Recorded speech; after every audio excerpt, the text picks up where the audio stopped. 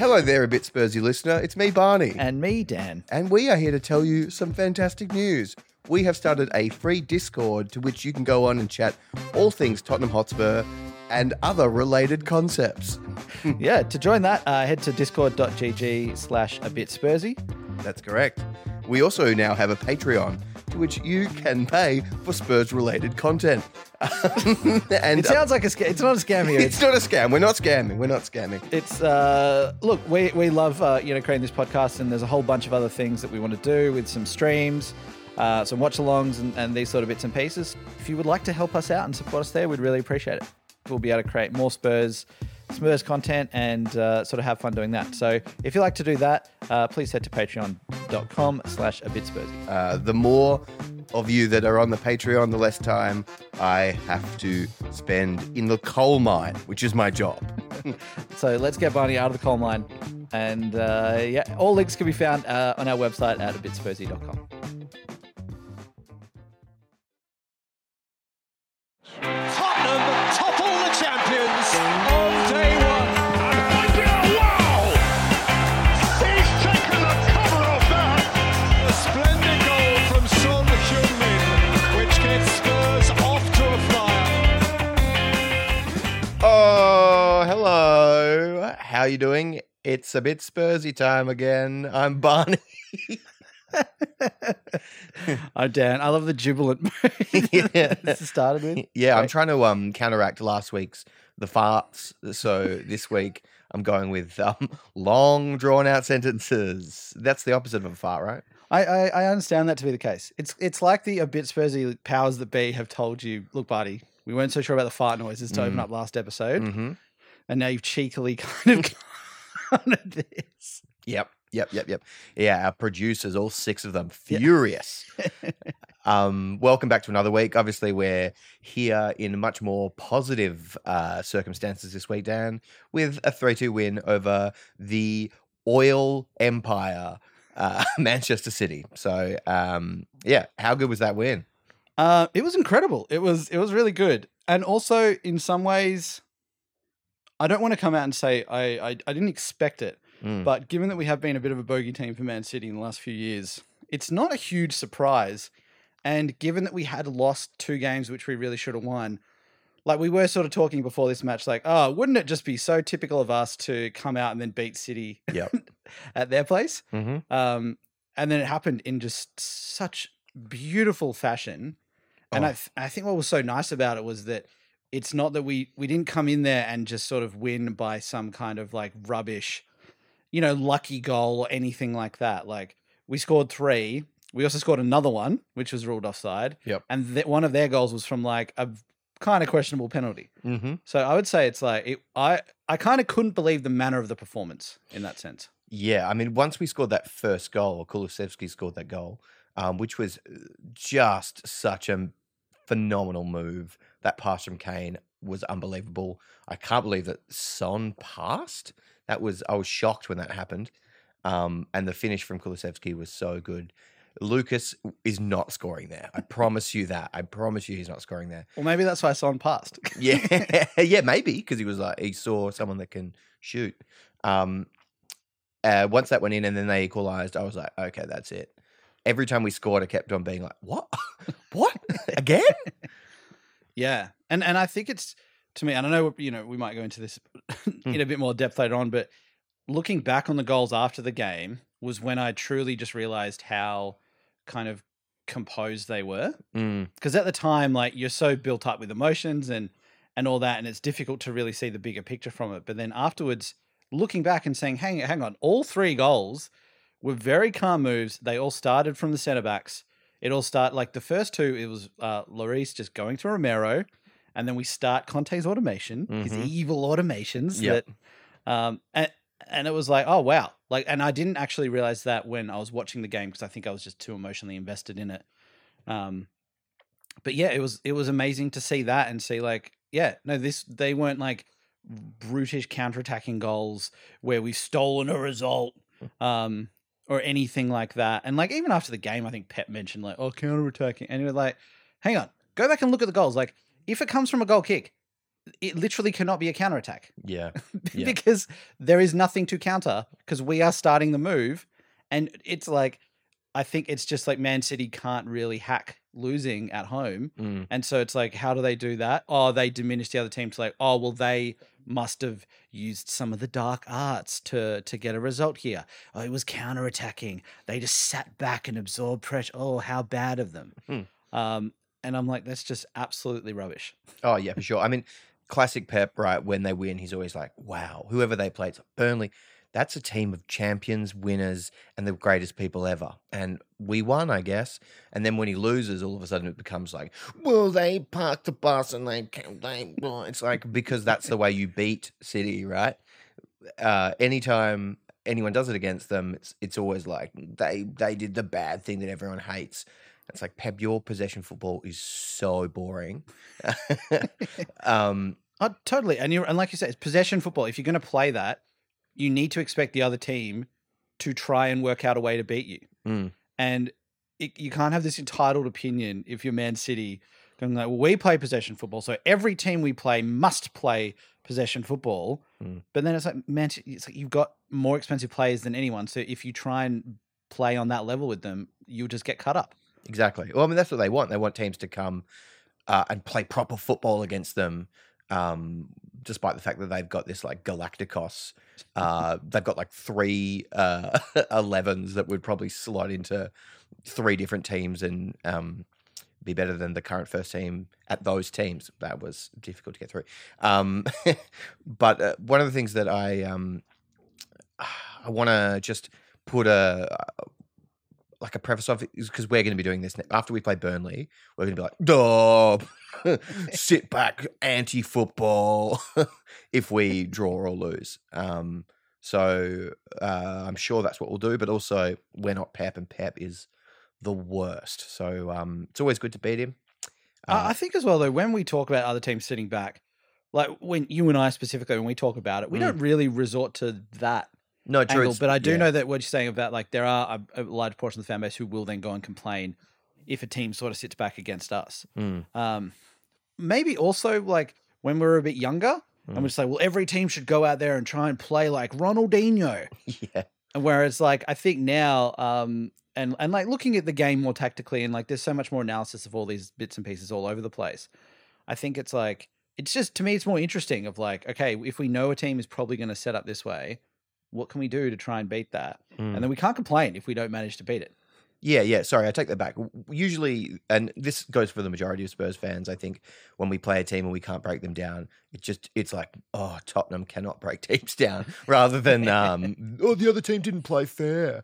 That attitude that Pep had just filtered through their entire team during the game. They were just like, I don't know what De Bruyne has to do to get a yellow card. Apparently, it's like behead someone because, like, I can't believe he got away with that push. But all of the game, he was like leaving a foot in and like doing a whole bunch of stuff that you're like, how are you getting away with this? And the worst bit was after the equalizer to make it 1-1. I don't know if you saw this, but there was a shot. And I went back and watched this because I heard it on the Wicked Spursy guys were talking about it. Gundogan winks at De Bruyne afterwards as if it's like, here we go, we've got this. And it was just so good, the fact that we got them in the end. I missed that, but now I want to go back and see the wink. And I'm like, just it makes me so much happier to know that happened. I think on your point about De Bruyne, there's an element too where maybe because he's like usually not very outspoken, he's kind of a bit quiet and arguably the best passer in the world. Have you seen Harry Kane? Well, Harry Kane's up there. Like, he's definitely up there. But I think De Bruyne, like, there is a bit of like a petulant sort of side to him, which I think often gets like overlooked. Yeah. Because he's not always out there making those sort of challenges, but he definitely does. Like, he just leaves the foot in. He does start getting involved a little bit. And I know that like Bentancur gave him one back. Yeah, sweet. In this, but I think it was just before another incident happened, so it was diffused. And Bentancur, it was a bit dirty from him, but it was good to like just see them giving it back to him, rather than it's like, you know, Man City can kind of do what they want, and then if another team gets anything, they all just go up, crowd the ref, and it's all like, how could anyone even think of touching us? Our $1 billion feet, and all that sort of stuff. Yeah, in our horrible little stadium that had plenty of empty seats in it, despite the fact that it is a big game. Well, it's half ad board now. Yeah, yeah. And this is like from the first minute of this game, and I'm pretty sure the last time I saw a game at the Etihad, which would have been when we played them last season, the ad boards weren't doubled up. No. Because this was ridiculous. Like, I found this actually genuinely distracting. Yeah. Trying to watch the game, because instead of like the normal ad boards that you have where it's like, okay, a little like, poorly animated dog chasing a football round, and it's like there's just room for like one word, and they keep it pretty basic. Because they've got these like double ad boards now, they've got like full blown photos of Dubai. Yeah. They had all these like crazy colors and animations and stuff going on, and I'm just like, how on earth, how are they allowed to just go, you know what, we're doubling the amount of advertising space that is going to be shown to the broadcaster? Because it's like the broadcaster wouldn't have made that call. That'd be all City doing that. Yeah. And like, I wonder if there's a part of it where Man City are trying to do just some more dodgy, financial things, and going like, well, no, we're not getting funding from the owners through other companies. We've got double ad boards now. That's double the ad revenue. That's how we can afford to spend $5 billion this transfer. Yeah. I mean, I'm surprised that we weren't the first ones to have double ad boards. To me, that seems like a very Tottenham, like, how can we make some money? Like, the fact that they've got it is also like hilarious because they don't need it. So I think you're probably right. There's probably some like, in 2 years' time, it's going to come out that they were using double ad boards because Dubai paid for, I don't know, something. It wouldn't surprise me. Yeah. But anyway, I guess what I want to say is I don't like it. I want it to go. And I wonder if it'll be raised as a thing, because you think if they get away with it, other clubs will just start doing the same. And then we'll just end up having like, you might as well get rid of all the fans and just put a whole like giant wall of LED ads just going through the whole game. And I get that ads on some level are supposed to distract you. Like, that's what they're designed to do. But I think you have to kind of have like some balance in place where you're going like, we are putting enough restrictions in place so that they won't ruin the experience of watching a game.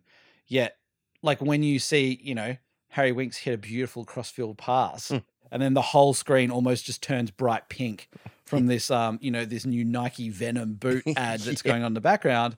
I'm like, something's wrong about this. Like, this seems something out of like a Blade Runner, like dystopian future. Yep, absolutely.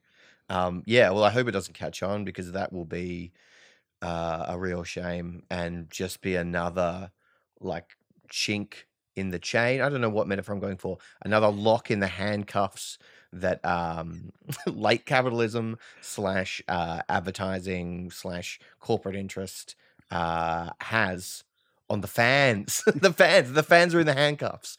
I hope you enjoyed that metaphor that I just made. Moving on to the two boys, the two signings that we made in January. How good were Kulu was unreal.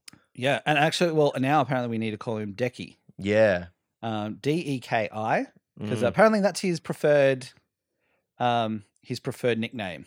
I wonder if, and I think someone made the point on Twitter that Kulu, especially like in Italian, the word for ass is very similar to that.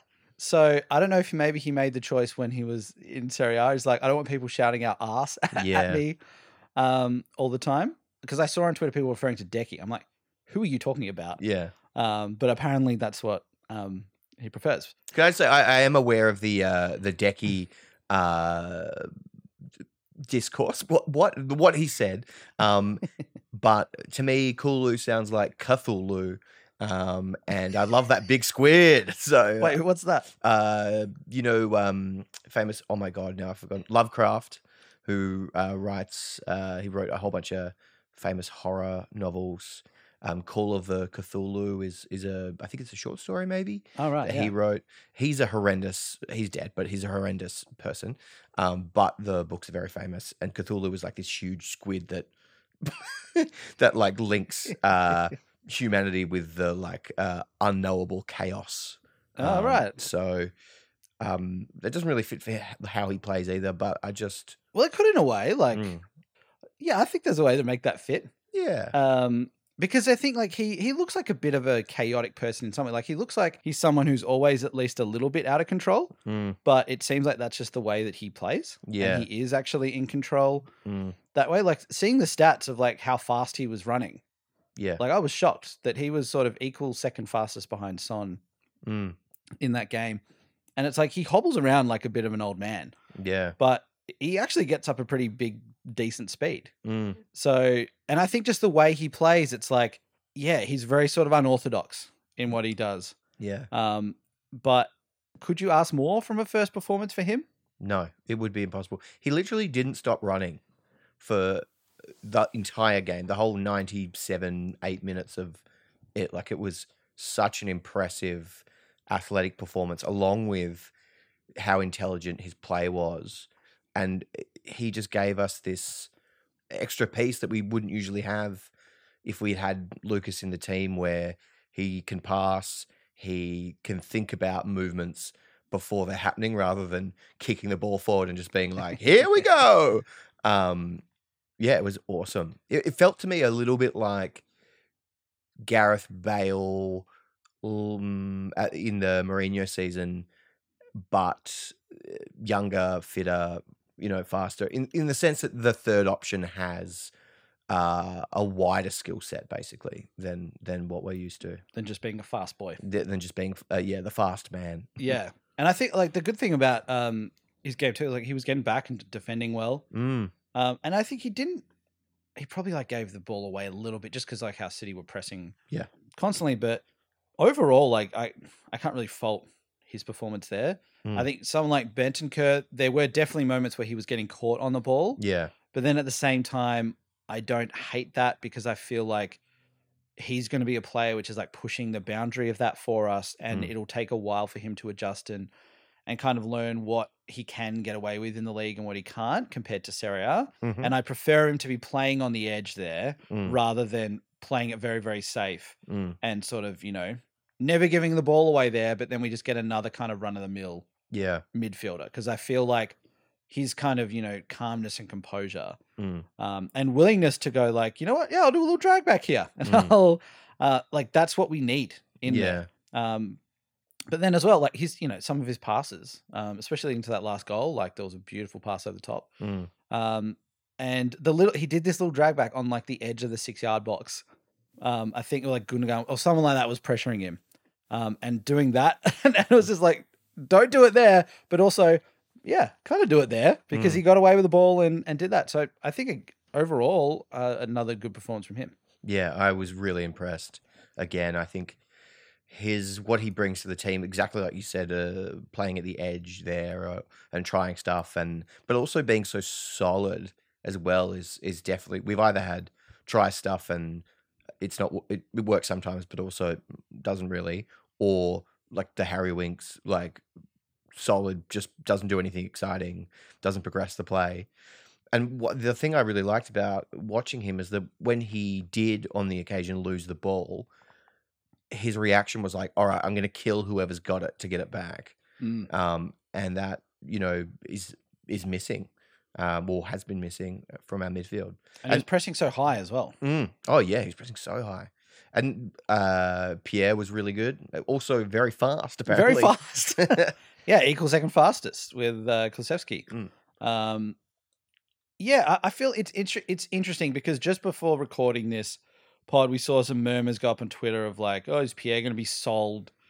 And it's like, I don't know how we get from last week, we lose a couple of times and then everyone seems to blame it on Pierre. It's his fault for everything, even though, he's not playing. It's his fault that he's not playing because of what it's ridiculous. And then we have a win where he plays and plays pretty well. Added a lot of like energy in there, even at the end where there was that ball, and I think it was maybe I think it was probably against Walker, and he just sprinted, cleared it, got it out like deep in their half. And this was like after we'd scored the third, and so just to see him going and like that sort of like fighting spirit that he has, I don't think we can. I don't know how we get from there to then 2 days later going, oh, Pierre's probably going to be sold in the summer. Oh yeah, we could probably get rid of it. Like, and I'm just like, what do you? like this is the most composed Spurs performance Mm, that I can remember watching for a long, long time. yeah. And like we've got to give Pierre some credit for being a part of that. Yeah. Well, I thought he was excellent. Like his play was excellent. His organization of the midfield was excellent. His organization in terms of the whole team and his communication was excellent. Like he doesn't shut up. And there was that. What was the game he missed? Was it Wolves that he missed, or was it? Yeah, it was Yeah, he missed Wolves. Wolves. Yeah. Yeah. And we looked even more disorganized without him there, especially on top of Dyer not being there. And then he comes back and we get this performance, and obviously Dyer being back made a huge difference. The defense looked completely different. It was really good to see. But yeah, there was no one that Sessegnon and Royale were fine, but everyone else was fantastic. Especially like Harry. That's maybe, I know people have been saying like that might be Harry's best performance. I genuinely think it was his best performance in a Spurs shirt. Like it was so good. Well, I think it finally had like the combination that maybe Conte has. That's what he's been speaking about. Of there's enough of Harry getting deep, getting involved, getting on the ball, and just spraying it. Like his passing is like his delayed to earlier. It's amazing. But then he was also getting forward too, and getting in the box and getting on the end of things. And I feel like that's maybe like when we had like Jose Harry, it's like, yeah, he dropped back and he like, he scored the most goals and most assists, but he definitely lost a bit of that like, attacking edge to really just get in the box and score. And like that hunger and desire just to get on the end of things and score. And it seemed like now in this game, it's like, yeah, he kind of had both of those elements going for him. And he's looking really sharp again. Yeah, he looked really sharp. That was it, the second goal. That unbelievable. Like, yeah. Just the skill in that. And then there was a goal that he really should have scored as well. Yeah. It was from another great move. But then it was him getting through into the middle of the box and Son playing him in. And I guess we're so used to going back to that Jose Harry of like Harry dropping back and Harry just playing Son through. And that was like so much a part of our play. Yeah. Whereas now it's great to see, Son actually feeding Harry a couple of times. And we're not just relying on Son's pace to try and beat a defense. Yeah, exactly. There's a lot more going on. And I know that you were very pleased for a player known as Matt Doherty. After he made, what was it? He made a block and then he like celebrates. But he's kind of shocked that he. It's like it was after we scored the winner, and it probably ended up being like City's last chance. And that they sort of, I forget who the City player was, possibly Silva. Sort of cut in and then sort of had a shot. Doherty made the block. It wasn't a huge diving block where he came out of nowhere and like slid 5 meters and cleared there. It was kind of like he just dropped a knee and put a foot out. It was a good block though. But then as the ball sort of cleared away, you see, Doherty like clenches his fist and he just gives like a, yes, come on, to himself while everyone else is sort of like not reacting at all. But then he realizes that like he's got to get back into his position because then he like cuts himself off and then starts sprinting to sort of go down the wing. But it just made me like, we've been very critical of Doherty basically since he signed for us.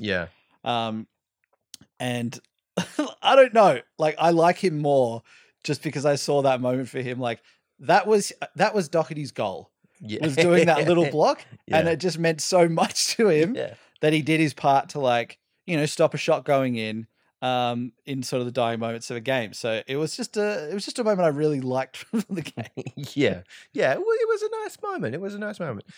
One moment that I liked but also disliked, but liked because I got to build another conspiracy theory was Craig Pawson's reaction to our winner when he turns to Pep and he kind of looks at Pep as if he's like, you and me, best friends. Geez, it's gone bad for us.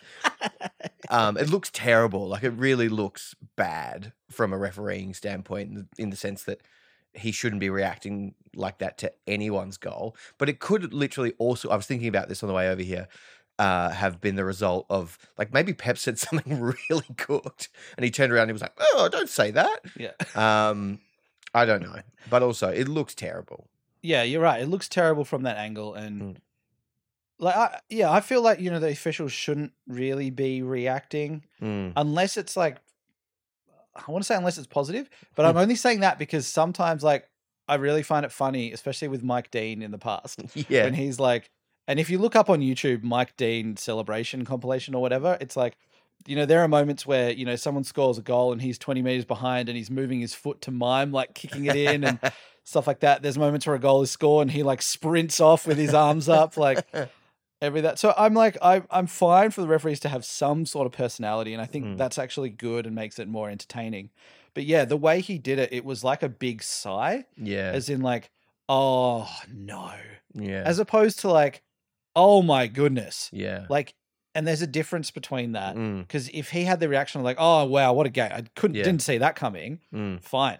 But yeah, it was very much, it looked like a sigh of like, oh no. Yeah. And then looking at Pep, who was like squatting on the ground. Yeah. And then Antonio just absolutely goes ballistic. Yeah. Oh, that was good. It was so good.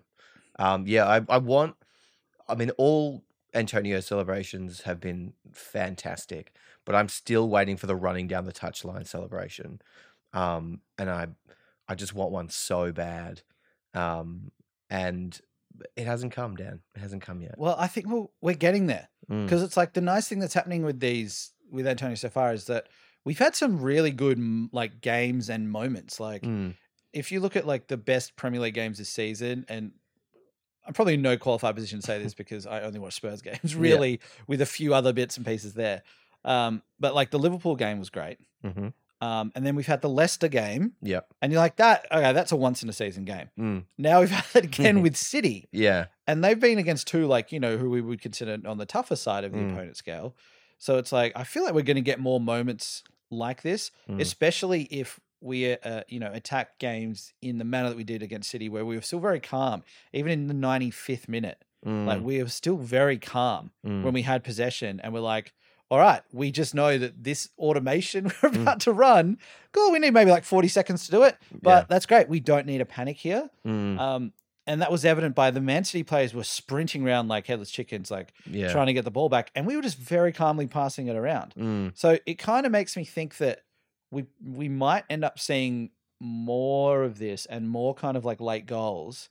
Because if we're playing in this manner, and especially if this is how we're going to play against high pressing teams, that's when these high pressing teams are absolutely exhausted and they're more likely to make silly errors and they're more likely to overcommit in the press because they're desperate for a win, but they are so tired that they're not really thinking straight. So I don't know. I feel like we are not far away from getting one of these touchline sprints from him. Oh, I hope so. I felt also like this was, how people, well, I think we've spoken about it before, the Pochettino 5-3 against Mourinho in 2015 was like the big Pochettino get on board moment. And it felt to me like, I know we've already had Leicester, but this especially against City away felt exactly like that, where you kind of can't quite believe what's happening as you're watching it. And then, the team plays at a level that you, like you said, I haven't seen a Spurs team be so composed in I don't know how long, that it sort of appears like something has clicked. But yeah, it really felt like that. It was a very cool. Yeah, it's like that identity has started coming from that. And we've spoken about that before as well, of it feels like we haven't had that for a long time. And we've played against other teams who on paper we don't consider to be as good, but they have a very distinct way of playing and they're very well drilled in that. Like Southampton, for example. But it finally feels like after this game, it's like, oh, wow, we now saw... Because I think in previous games, we'd seen elements of like Conte getting the team to play how he wants them to play, but we hadn't really seen it come together. But then in this game, we saw that happen consistently throughout the game and construct numerous attacks that were cohesive in that manner that we're like, you can go, oh, that is definitely a Conte attack there. So, whether it is that combination of, just the more time that these players have had, they're starting to understand exactly what he wants. Plus also the fact now that we're back to full strength pretty much. And we spoke a lot about Dyer coming back in, and I thought Dyer was great. And just also having Dyer centrally and then being able to have Romero out to the right. Huge.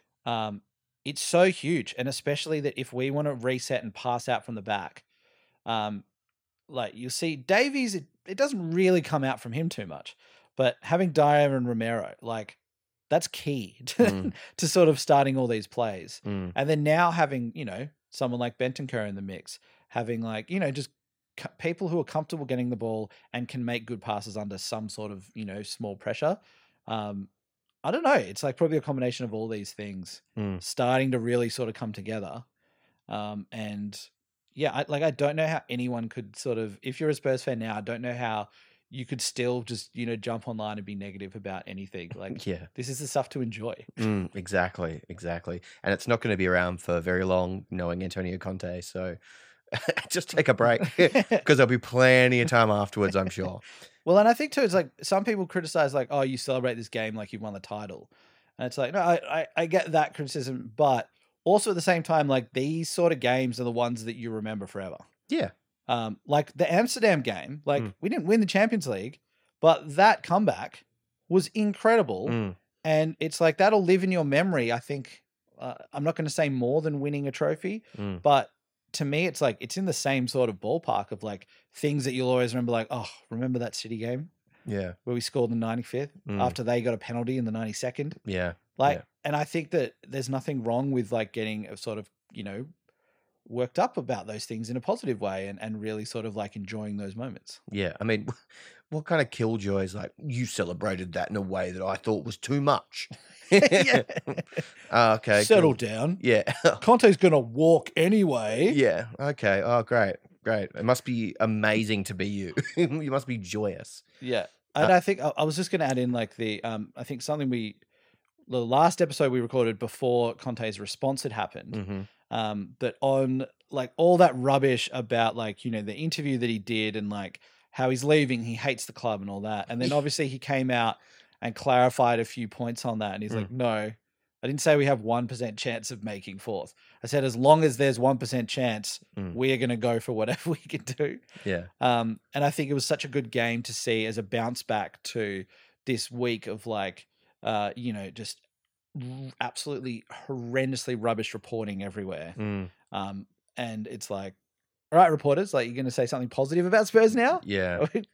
Can we get that? Can we earn that? Or no, we're still going to go back to, well, Harry's going to leave in the summer. Yeah, well, we have already. I've already seen new articles. I saw something by my best friend David Ornstein that was like, if at the end of the season Harry wants to leave, he might refuse any offers for him in the following season and then leave for a free when he's 31. I was like, so that means he's going to play out his contract? Is that what you're saying? What? Like, so annoying. And like you said, the reporting on that interview was insane. And it was just terrible. It was terrible journalism. It must be so frustrating to be a Premier League manager, especially one whose first language is Italian or Portuguese or whatever, and then you do an interview and then all these idiots like use Google Translate to like just try and get the most inflammatory quotes they possibly can. Definitely. And I know this from like even speak like mum's Italian, and so in certain time, like I'll try and speak some Italian when I can, with her, and then but there'll be certain things where I'm like, oh, cool, this kind of translate right, and I'll like say something to be like, yeah, but in it doesn't really mean that. Like you don't, it doesn't have that meaning. I'm like, what? And she's like, no. If you say that, it almost doesn't mean anything. I'm like, okay. And that can be a very basic sort of saying. And so it's like, yeah, when there's, journalists trying to pull quotes from everything, and like they will chop and choose anything from an article that has been recorded, or from a transcript that is purely just straight in English, let alone having the opportunity to take a different language translator and then come up with some sort of rubbish there. But it's like, I think it's so tiring that we constantly have to go through this. Like one article I saw, I didn't read the article, but the headline just popped up and it was like, Man City's performance shows Pep what he's missing. Yeah. Sorry, Harry Kane's performance shows Pep what he's missing. And I'm just like, are you serious that the first thing you choose to write about after this game is how well Harry Kane would like fit into Pep's team, and that was the big takeaway from this, rather than like, hey, Spurs might actually be kind of good. Yeah, it's insane. Yeah, I didn't read, but saw headlines as well of various articles of like, was that Harry Kane's live audition for Pep Guardiola? It's like he beat Manchester City with Antonio Conte. Like, I reckon he's probably pretty happy about that. Like, it wasn't this one-man performance where, we've got Nuno in the dugout and he just like drags the team along. It was a very complete team performance. Harry had a really good game. Like, yeah, it's so it coincides with after Poch left, and then we had Mourinho, and then we started having this sort of like, and I think this fan base maybe is adjusting to the like big club mentality, but the media scrutiny like has just exponentially risen since Mourinho, and so we just constantly get these insane articles now. It feels like to me, it feels very different to previously to Poch. Well, I almost feel like when Poch came through that there was still that kind of underdog mentality, or that underdog like treatment in a sense, where he'd done really well at Southampton, but he hadn't proven himself anywhere else really. Yeah. And he hadn't even won anything at Southampton. So it was just like a really young up and coming manager who might have some really, cool ideas. And then as we started playing well with that, it was kind of like Poch was growing as the team grew. So there did end up becoming scrutiny around like, oh, they bottled this, bottled that, and all this sort of rubbish. But then now I almost feel like, because now we've actually got like, an established world-class manager, that the media just wants us to, and fans of other clubs, they want us to fail more than ever, because now if we like fail with Conte and we don't win anything, then that gives them the opportunity to go, look, Spurs couldn't even win anything with the best manager ever. And it really plays up into their narrative of Spurs being rubbish and just, you're just always just going to be hanging around but never actually do anything. Yeah. So I feel like there's so much more of a drive for that now. And it's like, why are Spurs journalists all not Spurs supporters? Yeah. And it follows the same pattern. They're always harping on about the rubbish and they never ever go into the positives. Yeah, like we've literally got Alistair Gold and Rob Guest and Dan Kilpatrick, and then the rest of the sort of flagship journalists, they don't go for Tottenham, like, and you can tell. Totally. And to clarify, my comments not about them. Not about them. Oh, no. I was just saying that we've only got 3. I know. Just clarifying as well, just to make sure that like it's like, when they're talking, if they give some criticism, it's usually a bit more balanced, and it's like, okay, cool, yeah, this is some of the criticisms that fans, that level-headed fans are feeling. Yeah. But these other ones, like Matt Law and these sort of people, like it's just pure inflammatory garbage, and it's like these newspapers, it's like they're employing these journalists more so for, fans of other clubs to read about how bad we are. Yeah. And it's just like so tiring. So it's exhausting. How is Matt Law our correspondent for the Telegraph? Like, he just clearly, I mean, he obviously does it on purpose so they get more clicks or whatever, but like, how have they not been like, I wonder how it would go if we had someone that not even likes Spurs, just was ambivalent towards them, rather than someone that hates them. And like, it's not, I assumed that he went for Chelsea or Arsenal. He goes for Aston Villa. Like, why?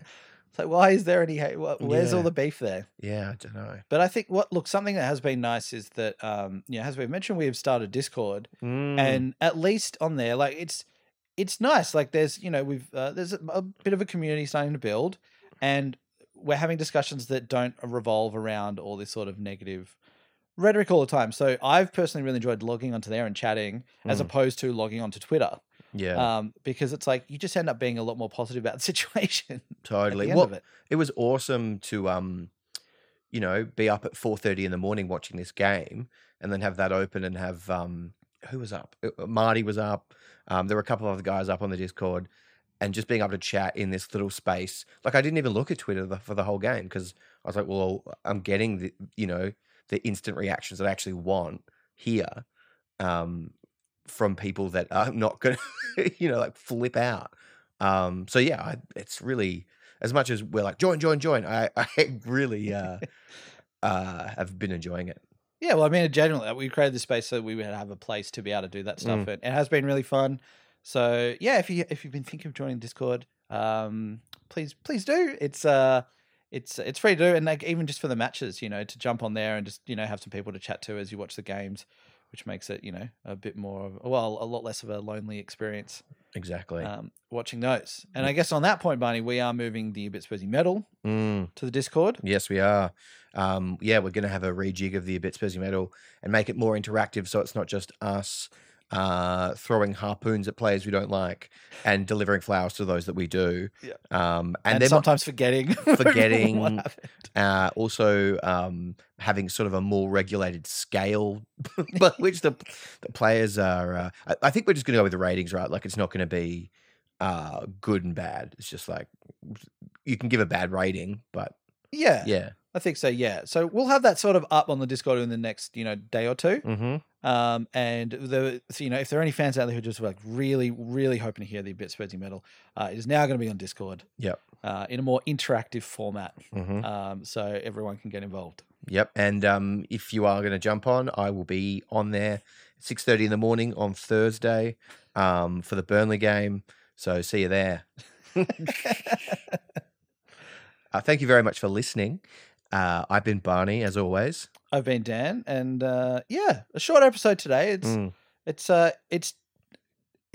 good. It's like it's nice to just be able to celebrate and like have a good week and not worry too much about all the sort of negative questions about the squad and all that. So it's been it's been good. It feels really nice, and we've got 2 games in the next few days. So we'll be back with a longer episode next week. Yeah, absolutely. I mean, we did pretty well because we also got our, like whinging about Twitter and journalists in to the short episode. So well done to us. See you on the Discord on Thursday if you're going to be on there, and come on, you Spurs. You've been listening to A Bit Spursy. Follow us on Instagram, Twitter, and Facebook. Email us at hello@abitspursy.com and subscribe via your usual podcast platforms.